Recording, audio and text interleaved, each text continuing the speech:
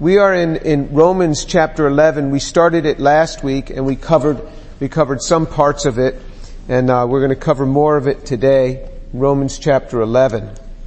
And what Paul is doing is he is showing us that Israel, how he's going to save the world, Israel specifically, and the Gentile world as well. Through this chapter, he's showing us that. So we get this instruction here, and he's showing us that it's not over for Israel. That it's not over at all, because we read in the last verse of chapter 10 of Romans, it says, But as for Israel, he says, all day long I have stretched out my hands to a disobedient and obstinate people. Now when you read something like that, you might think that, okay, well, it's toast for them. No, it's not toast at all. I'll tell you that Israel has a major part to play. And we see that throughout the scriptures. We see prophecies. And the church has not usurped these prophecies that were made for Israel. The church has not taken over this at all. The church has its role. Israel has its role. And Israel's role has not gone away. It has not changed. And that's what we're going to see here. And Israel has a major part to play. And then nothing has changed. Nothing has redirected. Every prophecy concerning Israel has either come about or will come about, and the church does not take away those prophecies. Those prophecies are going to remain. If people tell you otherwise, they're wrong. Okay? They're just wrong. God has a special plan. Every word of God that was proclaimed is going to come to pass. He will make it come to pass. There is nothing that can thwart this. Not even the sin of man, not even the sin of humans can thwart this. So let's read from chapter 11 of Romans chapter 11. We're going to start reading from verse 1. I say then, God has not rejected his people, has he? May it never be, for I too am an Israelite, descendant of Abraham, of the tribe of Benjamin. God has not rejected his people whom he foreknew. Or do you not know what the scripture says in the passage about Elijah? How he pleads with God against Israel. Lord, they have killed your prophets, they have torn down your altars, and I alone am left, and they are seeking my life. But what is the divine response to him? I've kept for myself 7,000 men who have not bowed the knee to Baal. In the same way then, there has also come to be at the present time a remnant according to God's gracious choice. But if it is by grace, it is no longer on the basis of works. Otherwise, grace is no longer grace. What then? What Israel is seeking, it has not obtained, but those who were chosen obtained it. And the rest were hardened. Just as it is written, God gave them a spirit of stupor, eyes to see not, ears to hear not, down to this very day. And David says, let their table become a snare and a trap and a stumbling block and a retribution to them. Let their eyes be darkened to see not, and bend their backs forever. So what we see is that we covered the first few verses last time. We covered these verses last time, but it says very clearly, very specifically, God has not rejected his people. And in verse 2 he says, God has not rejected his people whom he foreknew. And if we look back in this same word to foreknow was in Romans chapter 8 that he foreknew in Acts chapter 8 verse 29. For those whom he foreknew, he also predestined to be conformed to the image of his son. And we talked about this, that there is predestination outlined in the Bible. You got a problem with that? You got a problem with the Bible? The Bible's right, we're wrong. Alright? That's just the way it is. And here he has predestined a nation. God chose a nation. He chose a nation. He chooses individuals, people that are individuals. He chose a nation. And you look at the nation of Israel, that nation was different than all other nations. He chose that nation. He did something very special with that nation that he didn't do with the Hittites. And he did something very special with them that he didn't do with the Egyptians, that he didn't do with the Babylonians. He did something very special with the nation of Israel. And we see that. And here he's talking about this national predestination. This national predestination. And that's not to mean everybody in Israel, but a remnant was going to be saved among them. He chose the nation to do something special. when it became the individuals, he chose certain individuals in that, and that's what he's going to say. Or do you not know what the scriptures say in verse 2 of chapter 11? In the passage about Elijah, how he pleads with God against Israel. What I wanted to key in on, and we looked last time at Elijah and how he was way up in Mount Carmel and he came down and then he goes further down into the wilderness. So he goes down in Bathsheba and then into Beersheba, and then he goes down into the wilderness, and then God calls him to go back up to Damascus. And so this came with great trial, but Elijah pleads with God against Israel. He pleads with him. It's not just a little passing prayer. I mean, these guys were serious about prayer. He pleads with him. Prayer is a serious thing. He's pleading with God. Why does he have to plead with God? Why can't you just say it and be done with it? Well, the pattern we have in Scripture is that there's a wrestling that takes place in prayer. Sometimes there's a simple voicing of a prayer when people are in a dire strait, and other times that there is a wrestling in a private time in prayer. That's what we see with Elijah, and Elijah was a man with a spirit like ours, the scriptures tell us. And he pleads with God against Israel. He says, Lord, they have killed your prophets, they have torn down your altars, and I alone am left, and they are seeking my life. But what is the divine response to him? Paul says, when he pleads this prayer, what is the divine response? Paul views the scriptures as God's divine response. There's a divine response here. I'm telling you, every word of God, every word in this book is from God. It is a divine response. We have every word from God. This is an amazing book. This is God's word to humanity. I love the scriptures. It's like nothing else. And then you have people. You have people that can go and spend like 10 years studying theology. 10 years. Now, would somebody study chemistry for 10 years, go and get a PhD in chemistry and get a postdoc in chemistry if they didn't believe in chemistry? I mean, would people do that? Would people study mathematics for 10 years and get a PhD in it if they didn't believe in mathematics? I mean, no, you'd say you're crazy. But there are people who will study theology and get a PhD in it and not even believe in God. You wonder, how can you do this? How can you do this? Here, this is clear. This is the divine response. Chapter 11, verse 4. But what is the divine response to him? The response. There's a divine response here. God is responding. Remember, Paul is writing this, and you say, well, Paul must have had all copies of the scriptures around him. No, you know what it took to look this stuff up? You know, you had a big scroll. You had to go into a synagogue and unroll this thing to find a verse.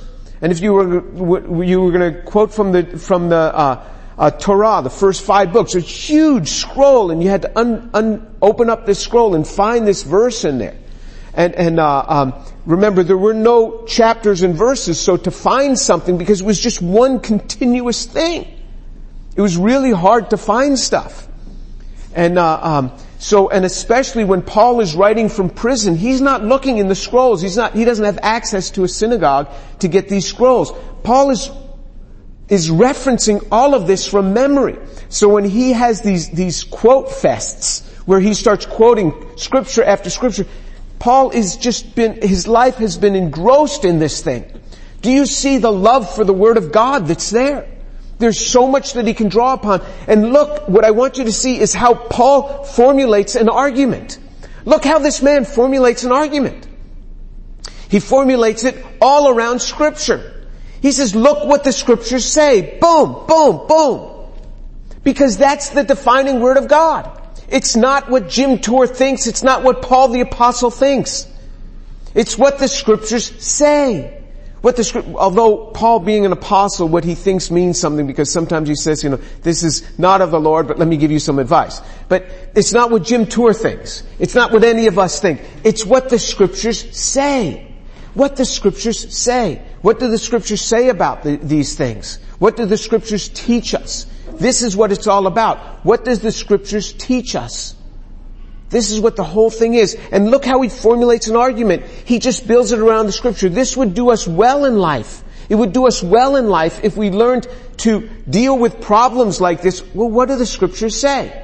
Now, what he's quoting here isn't exactly what was going on with Elijah. What was going on with Elijah thought, he's pleading with God against, saying, I'm the only one that's left. Only I am left. And God says, no, there's 7,000 in Israel that have not bowed their knee to Baal. There's a remnant. There's a remnant in Israel, 7,000 of them. Now 7,000 is not a lot among a whole nation, but it's demonstrative of the fact that it's not just Paul. He's giving this example. There were 7,000 in Israel.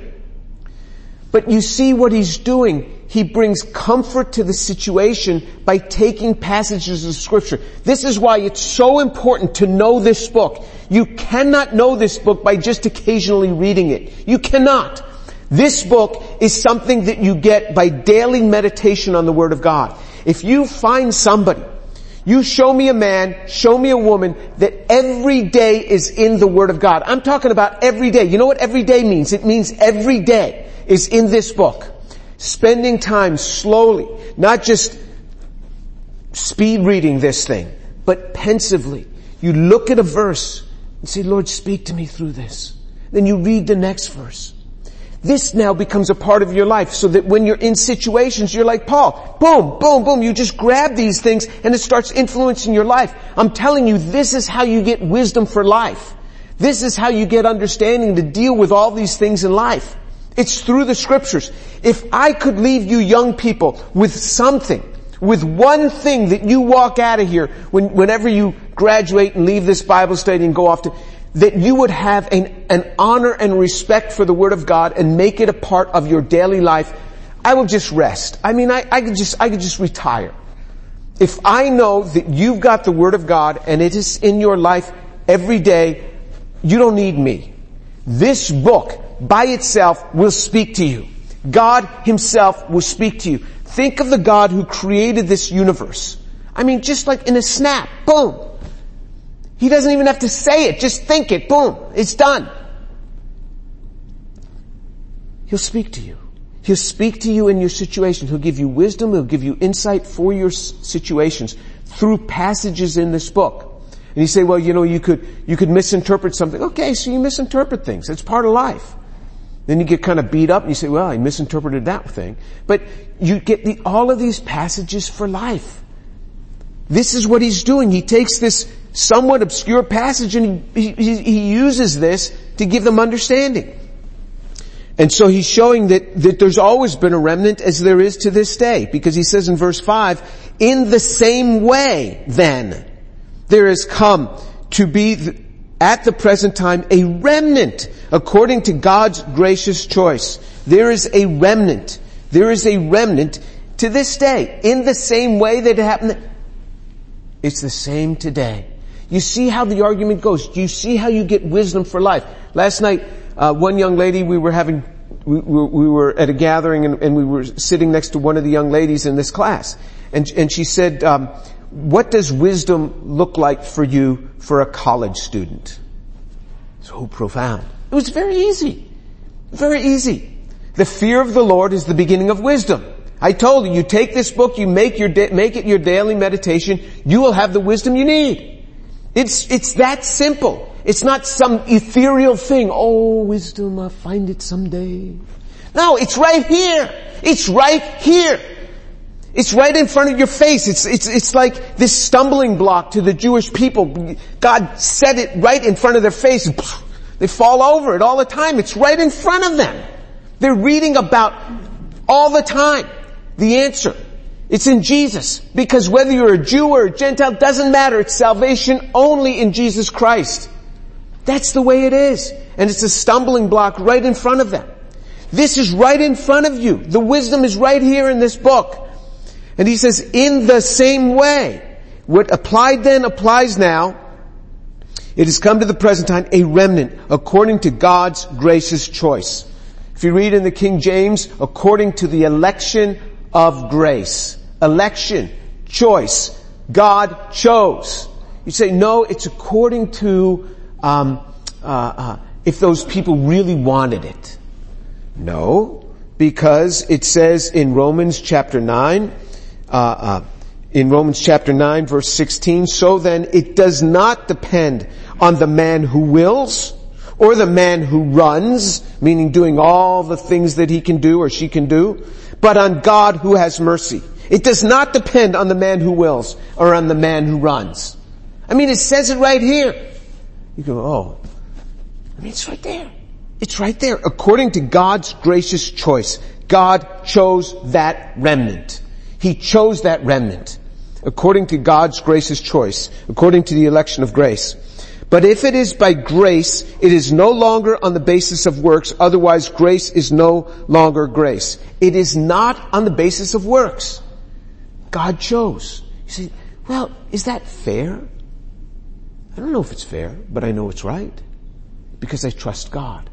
He knows what's right. Remember, the whole mass of humanity, the whole mass of humanity, there is not one, no, not one, that seeks after God. Not even one. Remember, we read that over and over again in Romans chapter 3. There's not even one.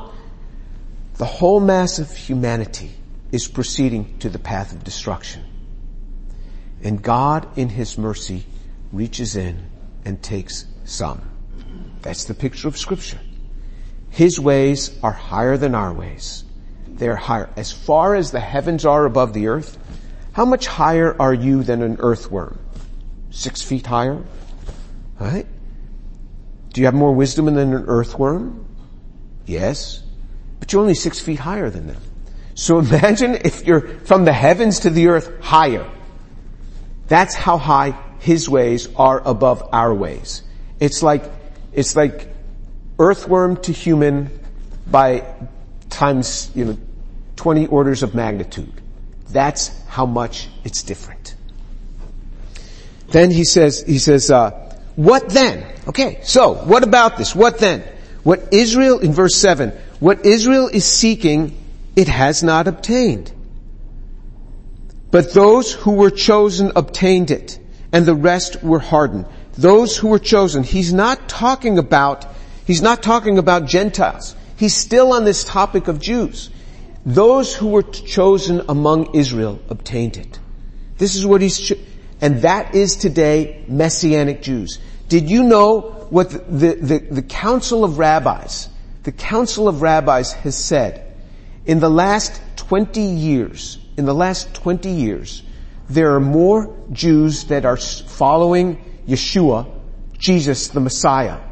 More Jews have chosen to follow Jesus the Messiah in the last 20 years than in the last 2,000 years combined. Is God doing something? Yeah, He's doing something. And what he says is God has chosen them and the rest were hardened. He hardened them? Wow, that's interesting. Well, remember we had read in Romans chapter 9, we had read that in verse 18, Romans 9:18 said, so then He has mercy on whom He desires, and He hardens whom He desires. But this hardening just means you take something that's already there and you harden it.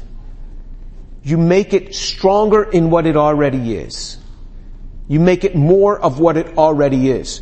I mean, Pharaoh was already a bad man. He was already torturing the sons of Israel. He was already torturing them. He was already saying that work them, when God said, okay, well, I'll harden you. And it made him even worse. And it's the same pattern in our lives. See, so it says in verse 8, just as it is written, God gave them a spirit of stupor. Who gave them a spirit of stupor? Stupor means semi-consciousness or unconsciousness. It's this, God gave them this spirit of stupor. God gave it to them.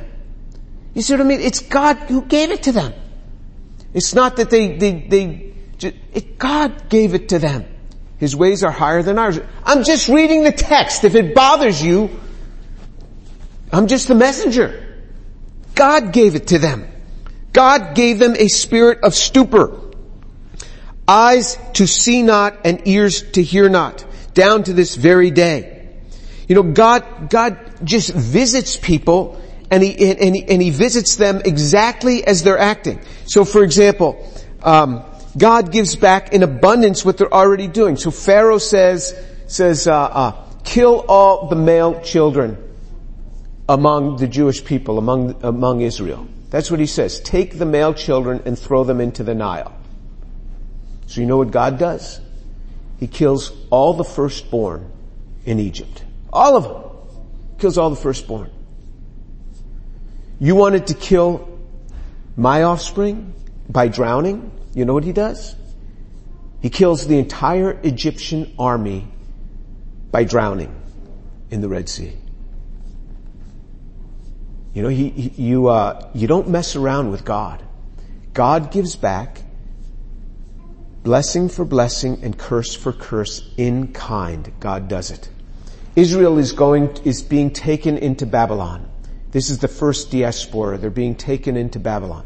Why are they being taken into Babylon? What do the scriptures say? What is the reason for their being taken into Babylon? The scriptures give us 3 reasons why the nation of Israel is taken into Babylon. For 70 years they're taken into Babylon. Number 1, idol worship. They were taken into Babylon because of idol worship. Number 2, because they didn't give the land rest. Every 7th year they were to rest the land because they didn't have ammonia. Now we have the Haber-Bosch process, which makes gaseous ammonia, and you pump that into the ground, and you don't have to let the ground replenish. You can just pump it in the ground, gets all the ammonia it needs, and when the Haber-Bosch process came in, you can just map the human population. It just went right up. Because you could start getting so much more productivity from the land. But back then they had to not use the land for 1 year out of every 7. He says because you didn't rest the land. And number 3, because you forgot about the poor. You weren't taking care of the poor. 3 reasons why they went into Babylon. What did he do when he put them in Babylon? For 70 years he gave the land rest. I'm going to rest the land for 70 years. You didn't rest it 1 out of every 7. I'm giving the land a rest for 70 years. You wanted idols? I'll give you idols. They put them in Babylon where there were said to be more idols than ever any place in the world. There were so many idols in Babylon. You wanted idols? He gave you idols. And then taking care of the poor, you didn't take care of the poor, you're going to be refugees. And you are going to be poor in Babylon. You are going to be refugees. Who has nothing when they come? It's refugees. Have nothing. Only what they can put on their back. But when they're refugee slaves, they don't even get to put a backpack on their back. They came with nothing. You see, you get back. God does this. You're hard. He comes back at you with hardening. So you can even see the same thing in Matthew. In Matthew chapter Luke chapter 6. Luke chapter 6 verse 37 and 38. Luke chapter 6 verse 37 and 38 says this. Do not judge and you will not be judged. Do not condemn and you will not be condemned. Pardon and you will be pardoned. So what he's talking about here, he's not talking about giving money. He's talking about the way you act. Luke 6:37, do not judge, you'll not be judged. Do not condemn, you will not be condemned. Pardon, and you will be pardoned. He's talking about our attitude toward others, right? This is not in the context of giving money. Now, it may apply to that too, but this verse is not in the context of giving money. And what does he say in the next verse? Luke chapter 6 verse 38 says, give and it'll be given to you. They will pour into your lap, good measure, pressed down, shaken together, and running over. For by your standard of measure, it will be measured to you in return. Now I know people love to use this verse in the context of giving money, but it was not given in the context of giving money. It was given in the context of judging, condemning, and pardoning. In the context of judging, condemning, and pardoning. The same way you judge, the same way you condemn, the same way you pardon, you're going to get it back. But you don't just get back 1 for 1. No way. Not with God. You're going to get it back poured into your lap.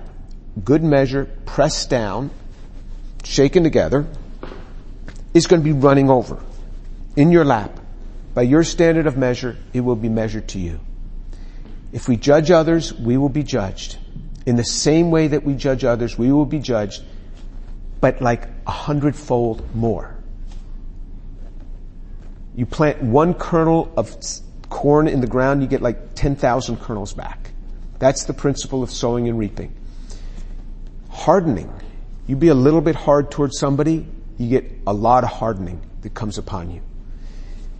They hardened their hearts, and their hearts were hard already. God said, okay, blessing for blessing, curse for curse, you're going to get back. This is what he's talking about in this context. In this context, as he's talking about this, in verse 8 of Romans chapter 11, God gave them a spirit of stupor, eyes to see not, and ears to hear not, down to this very day. You keep denying the Lord. Every time you deny the Lord, I mean, it's just like, it's hard to hear after this. And it really struck me this week. It struck me this week because, sometimes I like, so most of my study is done, reading the New American Standard Version, 1995, because New American Standard, every 25 years they update the language because they say, English language changes enough every quarter century, so they kind of update it. So I study in the 1995 edition of the New American Standard. But sometimes, in my personal time of reading, I'll read the King James Version. You said, King James? Well, that was my first Bible, was the King James. So I read the King James Version, and in the King James Version, something comes out that you just, it's different in the New American Standard. And so I was reading in Matthew chapter 26. So this is in my own time. I'm just reading. And it is about when Jesus is in the Garden of Gethsemane and he's praying in his time of travail. And he comes up to the mountain with his disciples, and then in verse 37 of Matthew chapter 26, Matthew chapter 26 verse 37, he separates his three special disciples, Peter, James, and John. This is Peter and the two sons of Zebedee, James and John, and he goes forward with them, and he commands them. He said in verse 38, then he said to them, my soul is deeply grieved to the point of death. Remain here and keep watch with me. He told them, keep watch with me. Keep watch with me is a euphemism for pray with me. Keep watch with me. Pray with me in this. And then he went a little beyond them. He fell on his face and he prayed.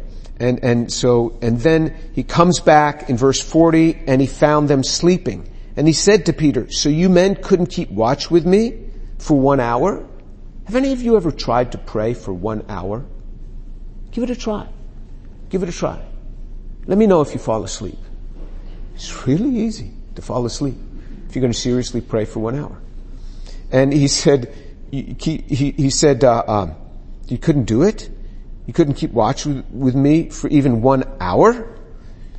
So his saying that is an implication is saying, you really need to be praying for me. Though he didn't say it, keep watch with me. He said, you couldn't keep watch with me even for 1 hour? Then in verse 41, he tells them, keep watching and praying that you may not enter into temptation. The spirit is willing, but the flesh is weak. So he commands them a second time. Keep watching and praying. Second time. He went away and again a second time and he prayed, Father, if this cannot pass away unless I drink it, your will be done. And he came and he found them sleeping, for their eyes were heavy. So he came back, he found them sleeping again. It's like, oh. And he left them and he went away and he prayed a third time, saying the same thing one more time. So he goes away a third time, probably for a third hour. Because he says it the same way. The first time he was gone for 1 hour, so he comes, probably his third hour, he comes back praying and he finds them sleeping once more, but now he doesn't even wake them up. So the first time he wakes them up and he tells them again. The second time he warned them. The third time he didn't even wake them up. He just let them sleep. Verse 45, then he came to the disciples and said to them, are you still sleeping and resting? That's what it says in the New American Standard. But if you go to the King James, or if you go to the Young's Literal, what does it literally say? He says, then he came, this is in the Young's Literal, Matthew 26:45. Then he cometh unto his disciples and he saith to them, sleep on henceforth and rest. He tells them, go ahead and sleep. Go ahead and sleep. You see, this is like a judgment. Pray with me. He wakes them up. He says, you couldn't even pray with me for 1 hour? The third time he comes, he says, let them sleep. The fourth time he comes, they're still sleeping. He says, sleep. Rest. It's like a judgment. It's like a judgment. And it's like he releases us. This is to his disciples. If this doesn't strike us, to take heed, to take warning.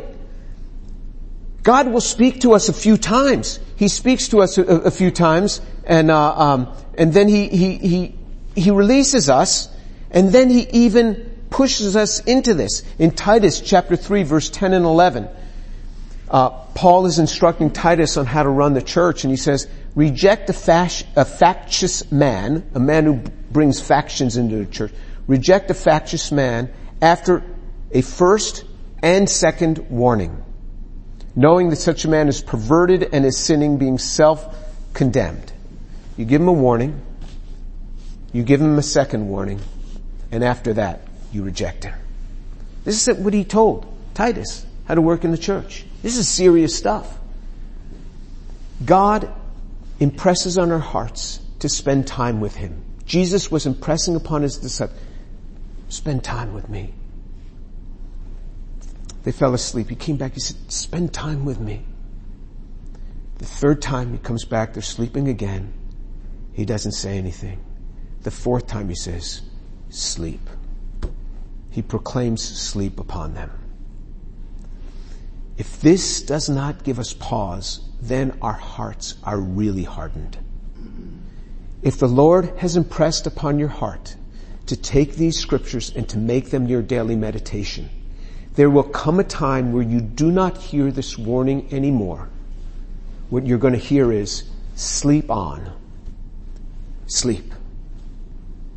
And when you get to that point, you flee from the Lord Jesus when troubles come, like his disciples did. They were minutes away from fleeing from him. Minutes away from fleeing from him. You will become super weak. This is a warning from God for us. So when we look in Romans chapter 11, and it says, and their hearts were hardened, and we go, oh, how could they just have rebelled against the Lord so much that he hardened their hearts? I say, look at myself, Lord. I need to look at myself.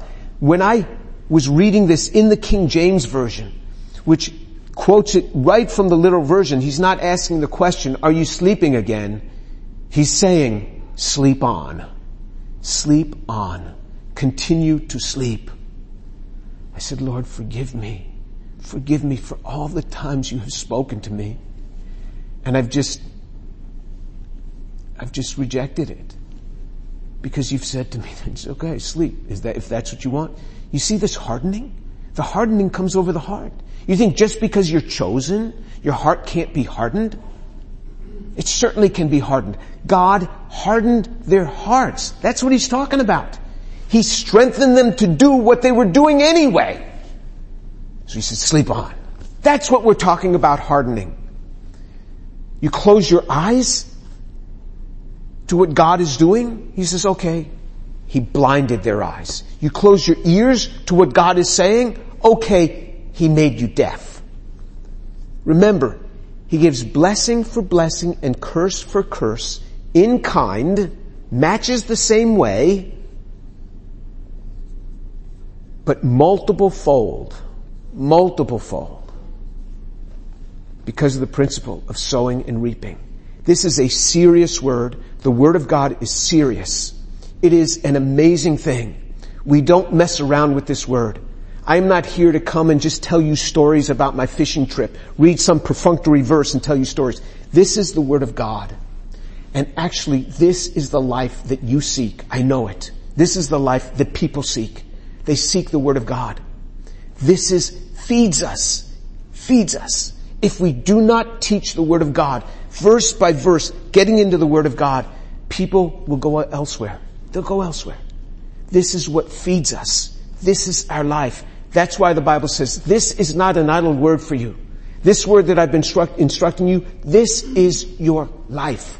This is our life. Let's take heed. Let's pray. Lord Jesus, blessed be your name. Blessed be the name of Jesus Christ, the Son of God. Blessed be your name forever and ever. Lord, I thank and I praise you for your mercy and for your grace. You are so good. Thank you for your word that you give us the treasure of the scriptures and you beckon us to come, to make this a part of our lives where we can just extract truths from this. Just as life hits us with certain situations, that we have verses embedded within our hearts that give us insight on how we are to live our lives. Oh, my Father, please drill this right down into these young people's hearts. If they would just take hold of this truth, that this word of God is a word of life for them, that they would not get to the point where you just say, okay, sleep on, oh sleepy one. Oh, Father, forgive us for not taking heed according to your word. Father, forgive us for have to harden us because we've rejected the things that you've been speaking to us. Lord, let us take heed. Get a hold of our hearts and have mercy on us. Father, have mercy on us. Lord Jesus, you are so good in every way. Praise be to your name, and thank you, Lord, for your mercy. Thank you, Lord, for your kindness. Blessed be Jesus. Amen.